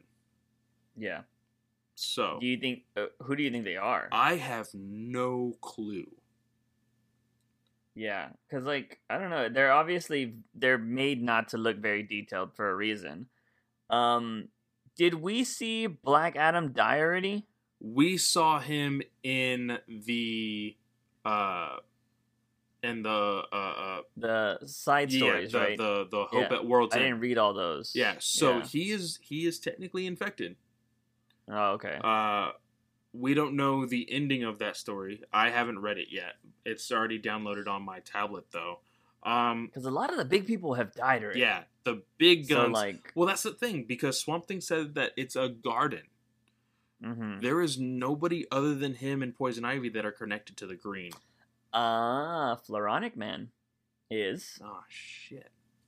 So, it could be a Floronic Man. Right. Because we know he, from the Swamp Thing show, has gotten really big. He was in that movie with Poison Ivy, the animated movie. Dude, this is in Australia. We just saw the Suicide Squad in Tom Taylor's book with the freaking what's that team called? The Revolutionaries? What if it's the Revolutionaries? That would be interesting. That would be great crossover. Because didn't you say one of them, they've been in the books already before? So Wink and Ari are in the Hope at World's End. That was like their debut into the deceased world. Yeah. So they exist technically. They exist. We don't know if anybody else does. Yeah. So I think that would be kind of cool. It would be interesting to see why they had Plastic Man as like this like booby trap type thing, or how they were able to control him like that. I have something to show you at the after we talk about, like, after we get off the air, just because I was sent a preview of the next issue, and it's semi spoilers. within the Okay. first 4 pages or whatever that they sent me. Sorry, y'all. So, yeah. Well, I will say this: if you want to know, go check out the Comic Book Legion podcast Twitter. I did post 2 pages from it, and then I posted one of each of the covers that's going to come out for it. So you get the 2 covers and then 2 little teaser photos. But those 2 teaser photos kind of give away spoilers for what might come next. So, okay. Yeah. I do want to play devil's advocate, though, with your, just to kind of give some Tom Taylor some love or some backup here, with the Red Hood thing. I will say, Roy Harper got pretty incinerated there. So, they go in their guns blazing, so it's very possible that... Oh, he probably didn't even know that it was Roy? Yeah, he probably didn't. Because, one, we noticed that he didn't even know Damian was still alive, so it's possible he didn't even know Roy was still alive. Yeah, true. So, just to give a little bit of some love to Tom Taylor. But yeah, that is a very big relationship. But I'm pretty sure if we really wanted to really comb through his stuff, I'm pretty sure he's missed some relationships through a lot of the stuff we've seen. Yeah. So, but yeah, that was a good call though. So yeah, now we're gonna jump over to Batman. What is it, 96? Yep. 96 Joker War Part 2. Okay. All right. Look, guys. Look. Oh man. Clay texted me. I think he texted me, or I don't know if we were both at work. Yeah, already. we were at work. Yeah. Yeah. What did you tell me? I said, oh man, what did I say? I have to look at the actual thing, dude. Yeah, I don't know if he told me that you're gonna hate this book or this book is stupid. I forgot, but I'm just gonna go ahead and talk about it. So, we start off in Gotham City years from now, and it is this futuristic Gotham that Batman wanted. And we've talked about the stupid bright blue suit that we've seen that nobody on the internet seems to enjoy. And we know that this is a dream sequence because Batman got gassed in the last issue. And in this new Gotham, it seems like Bruce has control of everything, to the point where if you are about to get run over because your stupid face is looking at a phone, you will get a Batman alert saying yo, watch out. And it'll keep you from getting run over by a train or something. And that's what we see here, because there is a speeding van that has a polar bear on it that says Mr. Freeze and Sons. And Batman is chasing this van on his cool, it's a cool looking bat bike, I'll say that. I will say George Jimenez does the best he can to make this bat suit look good, but it's just too bright. It's just too bright. And what happens is, we get this cool action scene of this van freaking drifting, and out comes Mr. Freeze and his 2 sons. I'm doing air quotes. He tells Batman to chill out. But we get the names of these kids. And the names are, if I'm not mistaken, Ice Pop and Snow Cone. Yeah, so I didn't text you. I actually walked over to you and said something. Yeah. Because I just looked through all my texts. I didn't actually text you. But I just told you, wait until you read Batman 96 with Mr. Freeze. That's what I said. This is so bad. Yeah, it's really bad. Really bad. Because Snow Cone and Ice Pop, are you shitting me? Well, because the thing is, so it looks like the older one, which I believe is Ice Pop, maybe, or Snow Cone. I don't care. Whoever it is, at first glance, looks a little shorter than Mr. Freeze, and looks like they have long hair. It looks like a girl. So I immediately thought, oh snap, he is playing along with Tomasi's run with the wife, Mrs. Freeze, or whatever she ended up calling herself. So I was like, cool. And then I read it and I'm like, what? This is... I understand that there's probably a lot of ice villains and a lot of ice heroes that a lot of names are probably already taken. But Mhm. Ice Pop and Snow Yeah. Cone, Yeah. like They Snow they Cone, went for kid Snow names. Cone is a Teen Titans name. Mhm. Like, just Yeah. like that's somebody who should be on the Teen Titans. Like, you can't tell me a villain's like, yeah, and I'm Snow Cone. Yeah. No, it Yeah. took me out of the book. Like, it literally took me out. It was pretty bad. And like I mean, spoilers for the book though, and this is just a fantasy, but they're not really Freeze's kids, so they don't know where these kids came from or whatever. And also, yeah, they have one of them has long hair, which does look like a girl, and Mr. Freeze says, "My boys." So I'm just like, that's kind of confusing, but hey, it's 2020. To each their own. But still, I was just like, all right, whatever. And of course, Batman beats Freeze and whatever. But yeah, the dialogue was so campy. It was so It was campy. so campy. But and the really bad thing is that was the whole point. Was that Tinian was thinking, oh, Bruce and Alfred were dreaming of this, one day that, there's going to barely be any need for Batman, and he's going to be able to wear this bright suit because he's no longer working in the shadows, and like all this stuff. And I'm like, why? The whole point of like a day without Batman would be that he gets to be Bruce, not Batman. So having this happen, and what happens next, I will say, is great for our 52nd, like our year anniversary, considering our first episode. For sure. So what happens next? Well, I do want to point out that, just again, I try to be as unbiased as possible. In this though, Bruce is fighting these people, and this is the first time he's worn the suit in a month, according to Alfred, who is actually in this dream sequence. Yeah. And so it's an older Alfred. It's actually an older Bruce who is giving off, Crisis on Infinite Earth Superman vibes because of the hair. And Kingdom Come Superman also. Yeah.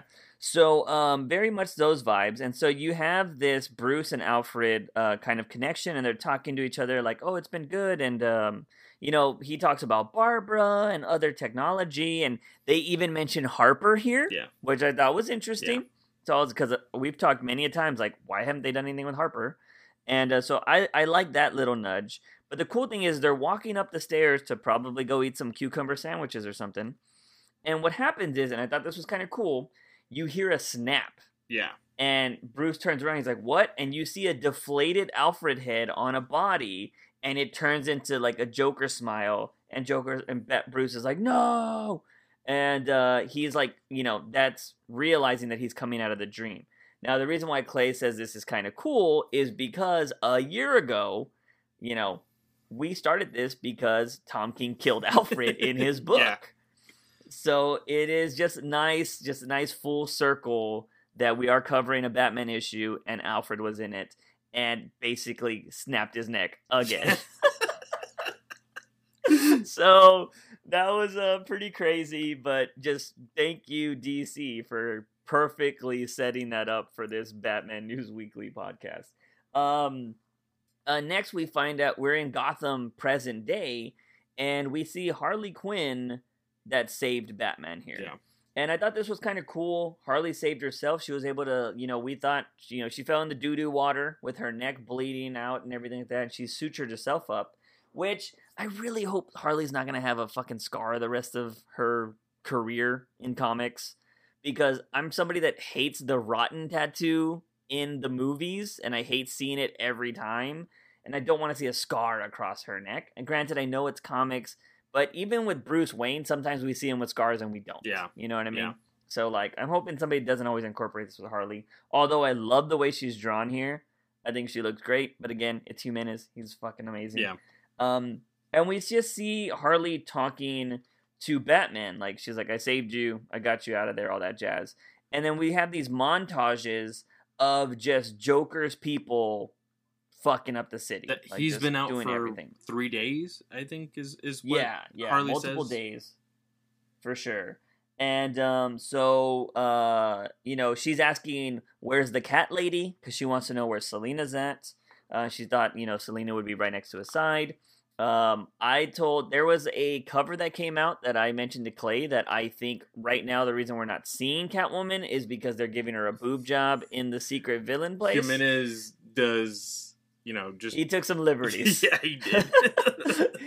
he took some liberties with some Selena bust sizes. It's new 52 Selena body, Yeah. apparently. Yeah, for sure. So now when we turn the page after Harley's talking about the destruction, we get the introduction to the Clown Hunter.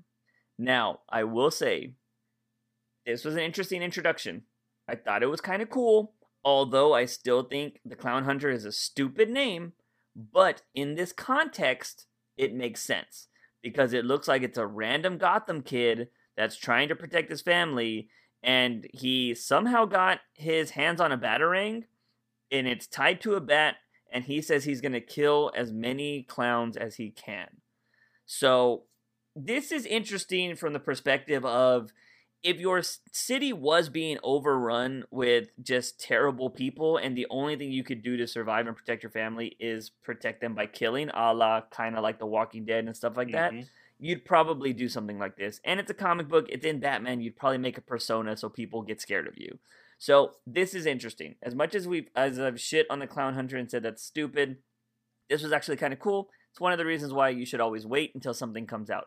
Doesn't mean it's not going to be shit going forward, but for now, I thought this was a cool introduction. Yeah, I think it'll be interesting to see what he thinks of heroes because for one, if he's willing to kill people, I don't think he's really big on Batman. But he is using a Batarang to kill them. So it'll be interesting to see what Batman thinks of this. Of course, he'll probably think that it's no good. He shouldn't be a part of this team, whatnot. Yeah. And then this guy is like, well, you weren't here for 3 days, and I had to do things myself. So we'll see how all that works out. Yeah. I'm making a prediction now that Batman's going to find out about this kid. This kid's going to change his ways, and he is going to be that ghost hunter or ghost whatever that's supposed to happen in issue 100 to keep this character going. That's my prediction. Because there's supposed to be another character that comes out in 100, and I think Tinian's probably going to want this character to go on, but he knows Clown Hunter won't be able to do that, especially if they're killing the Joker like our prediction is. Yeah. And, you know, if he wants him to carry on, you know, to make more money, make more series, he'll turn into this ghost thing or whatever. So this next part, I understand it, but I also kind of got like, why would he do this? Harley's shining a light in Bruce's eyes to see if he's okay, and he slaps the fuck out of her. It does seem like he's slapping her hand away, but it's so forceful. She's like, ah!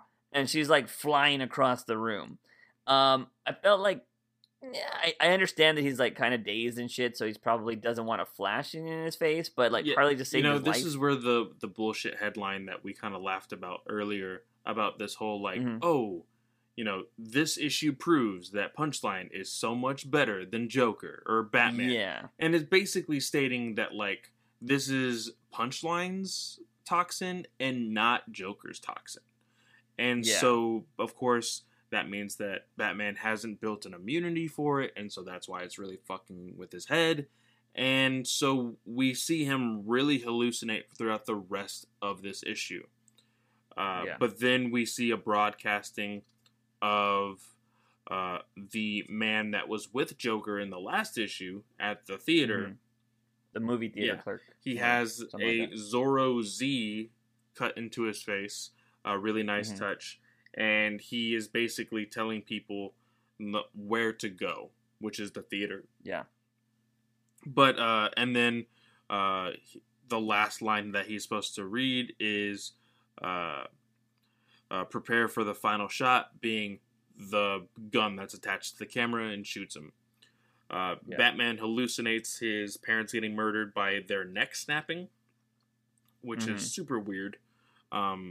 Because it's almost as if, like, the neck snap is being triggered like for a Joker memory, but the whole neck snapping thing is with Bane, so that's why I got a little confused with this whole thing. Yeah. But I digress. Batman, pretty much like I said, is hallucinating, isn't listening to Harley whatsoever. He's able to take out a whole lot of like clown people, the Joker goons or whatever, on his way to the theater. Sees that the theater is full of Joker's old like body count, basically everybody that he has killed. Is who is sitting in the theater as of right now, and he is somehow controlling them because we still don't know how he controls these dead bodies. He is controlling them to fight Batman, and that's how the issue ends. Yeah, so I do want to point out something that I usually bitch about in comic books, and I will say was kind of okay here, was in that flashing of the lights panel scene, I just noticed that you actually see Batman's eyes. Yeah. Which is something I usually hate when he's in the Batsuit, because everybody, until this actual panel, usually draws it really shittily. Yeah. Like his eyes, and he looks like super surprised and stuff like this. But I think, and comic book logic, I'm assuming that the flashing lights kind of negate whatever kind of lenses he has over his cowl that makes it the white eyes. I don't really know, but that's what I'm going to assume. But I thought that looked kind of cool. We don't see it again after that. But yeah, we see this crazy body count that, when you really think about it, I feel like he'd have more body counts than one theater. Yeah, and also you would think that they would be a little bit more decayed. Yeah. That was my big Then thing. again, yeah, I don't know. Yeah, I don't know how he's keeping these bodies preserved. It's comic book stuff, it is what it is. But yeah, I thought this was very interesting. Now, I did mention that I saw a headline before we got onto this podcast that people are comparing this run, or that ending, to what Batman did in Dark Knight's #1, Death Metal #1, where he used the Black Lantern ring to bring back the dead. So they're kind of making this parallel between Batman and Joker having the same kind of endgame idea when it comes down to like their final plan or something like that, which is an interesting perspective. But it makes me think that, yeah, well, if that was meant to be what happens, it makes me think that Scott Snyder is definitely working very closely with Tynion on his Batman run to be like, hey, I'm doing this here, you should do that there, bada bing, bada boom. Yeah. That could be a very big stretch, but we've kind of talked about that on this podcast before, because things have been changing so much. We know that Tynion is going to go past Batman 100.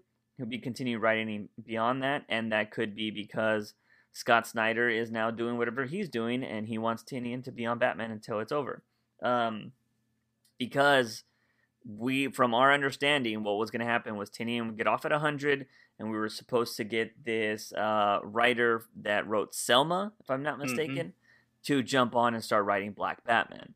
But that has all changed. So, we don't know what to expect after this. I'm assuming Joker's going to die at 100 still. And, because I think there was a synopsis about, like, what Batman will do after now or some shit like that. So, we'll go ahead and see. But I'm pretty sure anything that happens in Tynion's run is going to be negated and reversed after whatever Snyder does. Yeah. So, I wouldn't worry about anything. But yeah, for the most part, I thought the issue was okay. It's definitely gotten better from all the stuff that was happening with the designer stuff, because we all knew that was just going to be filler. Yeah. So, I will say this, like I said in the last time we covered this issue, it felt like this is what Tynion's wanted to write and what he was always trying to get to.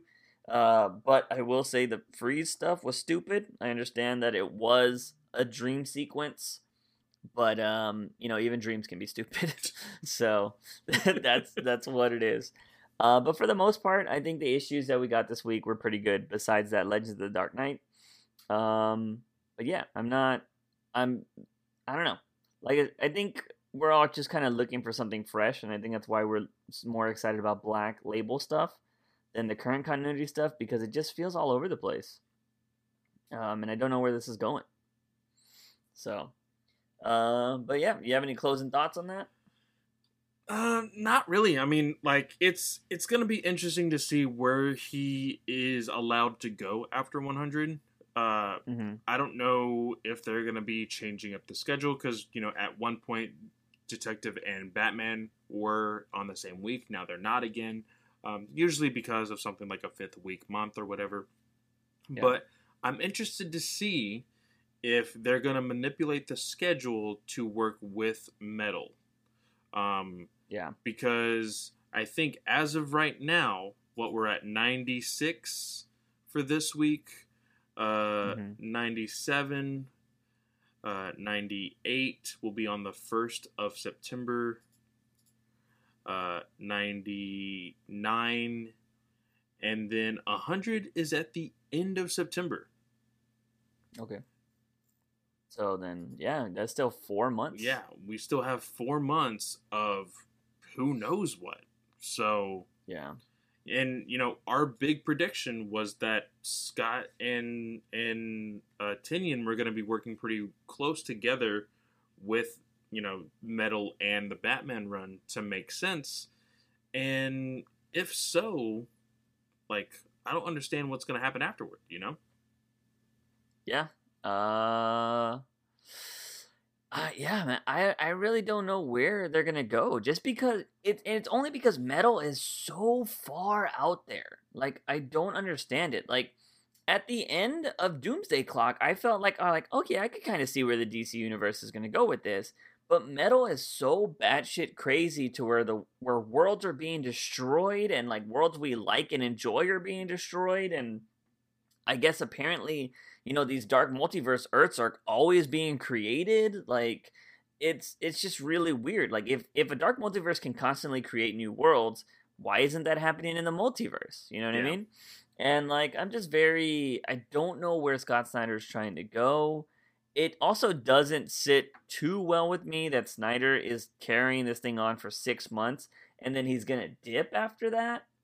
Yeah. Like, are he's gonna go work in the Indies, and we don't really know where he's going, like what's gonna happen after that. So yeah, I don't know, but as comic book fans, we know that there is a rebirth of sorts every few years, and I think DC was looking for one because they just want to start over, they want to reset or whatever.